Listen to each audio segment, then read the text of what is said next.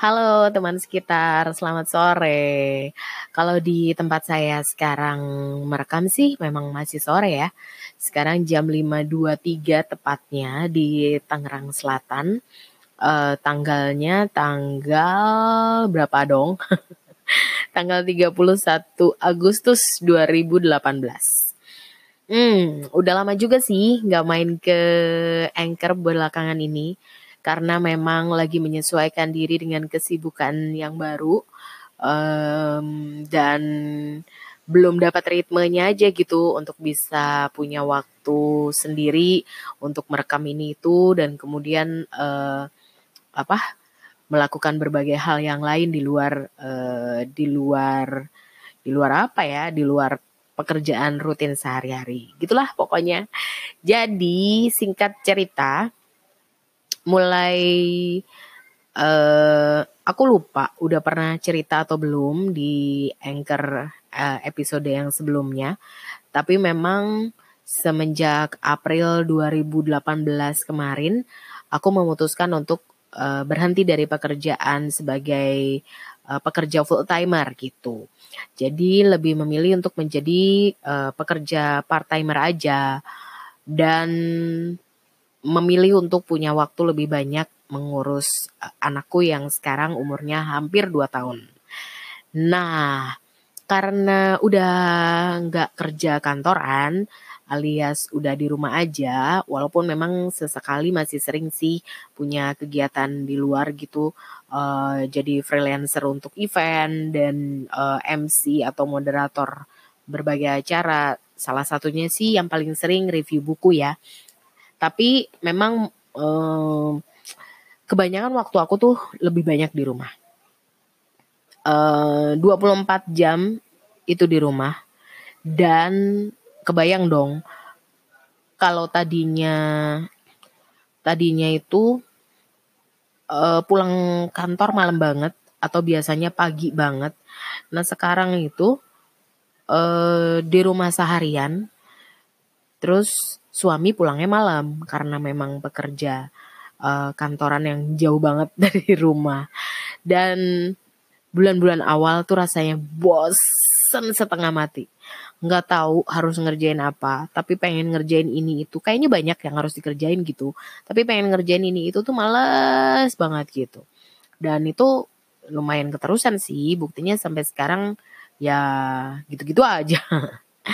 Tapi belakangan aku lagi mikir kalau kayaknya aku perlu banyak kegiatan yang berhubungan sama anakku deh gitu. Karena memang fokus aku dan aku berhenti kerja kan juga karena dia gitu.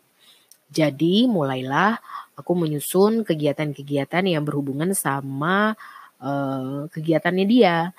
Misalnya aku jadi cari-cari tahu kegiatan apa yang menarik buat toddler gitu yang bisa dilakukan gak cuma sama dia tapi sama teman-teman yang lain.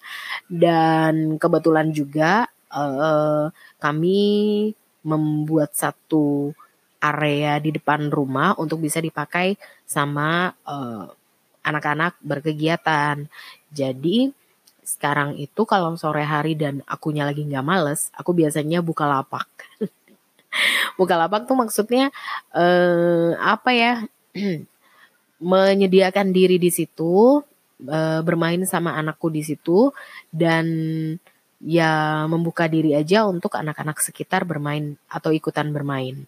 Mulai dari bikin mainan Play-Doh gitu, tapi bikinnya dari tepung terigu dan kita bikin dari nol sampai jadi. Walaupun memang di sekitar itu yang ada anak-anaknya lebih ke lebih lebih gede ya dari anakku gitu, tapi ya mereka fun aja gitu mainnya dan seneng aja lihat mereka rame di depan rumah gitu. Jadi rumahnya jadi hidup. Terus selain yang udah dilakukan nih ya, selain bikin Play-Doh, kemarin itu sempat seru-seruan bikin slime. Beberapa kali gagal, tapi akhirnya berhasil juga. Yay! Abis bikin slime, ngecat-ngecat pakai jari tangan sama tepung dan pewarna alami. Terus sempet juga bikin Kalau dulu nama mainannya engklek, nggak tahu.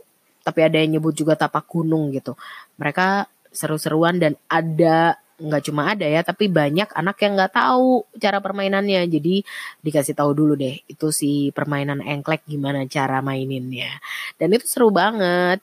Em, Ya, aku udah bilang sih sama suamiku, kayaknya itu bakal jadi sesuatu yang rutin yang mau aku lakukan di rumah deh gitu. Biar ada kegiatan gitu, biar mainnya nggak cuma berdua aja. Kalau mainnya cuma berdua aja, ntar anak aku bosen, akunya juga bosen. Yang ada kami berdua malah emo gitu kan. Jadi dengan adanya kegiatan ini sih sebenarnya menyenangkan dan bikin aku jadi punya apa ya? Adrenalin lagi gitu untuk ngadain apa lagi ya. Wah nih kayaknya bakal ditunggu nih sama anak-anak tetangga nih. Kayak tadi sore aja sama kemarin sore tuh ada anak tetangga yang nanya, "Tante, besok ya kita ketemu lagi ya, mainan ini ya, mainan itu ya." Ah, itu rasanya seneng banget. Dibutuhin sama orang tuh rasanya seneng banget. Sesuatu yang belakangan emang jarang aku dapetin gitu. Kalau di kantor kan rasanya emang dibutuhin banget gitu ya. Kerjaan kita ditungguin gitu. Ada klien yang menghubungi. Jadi berguna gitu hidup.